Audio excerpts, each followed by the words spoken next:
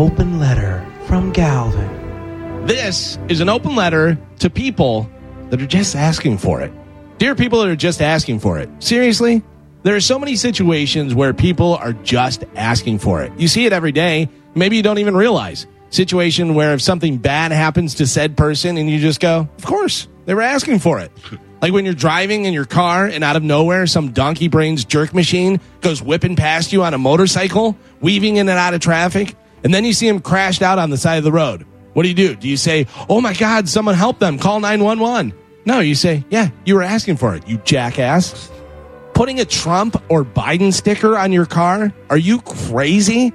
Do you want your window smashed or your tires slashed or 2 special words with a total of 7 letters scratched into the side of your car?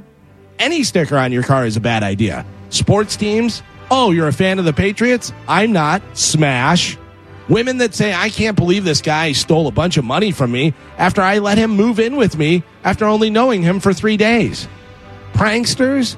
The video of the guy getting shot and killed while messing with that dude at the food court? First off, this is my favorite prank video of all time, and that is how every prank video should end. But also, when you see this idiot and this guy is going for views on YouTube, you immediately think when he gets shot, yeah, he was asking for it.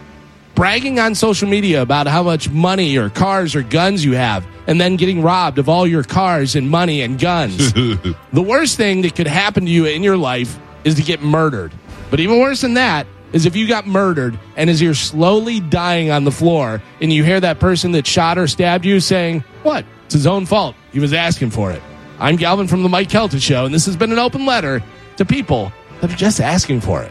You pretty much know right out of the gate. Like you said, I don't care who my political candidate is, I'm never putting a bumper sticker on my car. No way. I may put a yard sign in so if somebody runs it over, it's no big deal. You just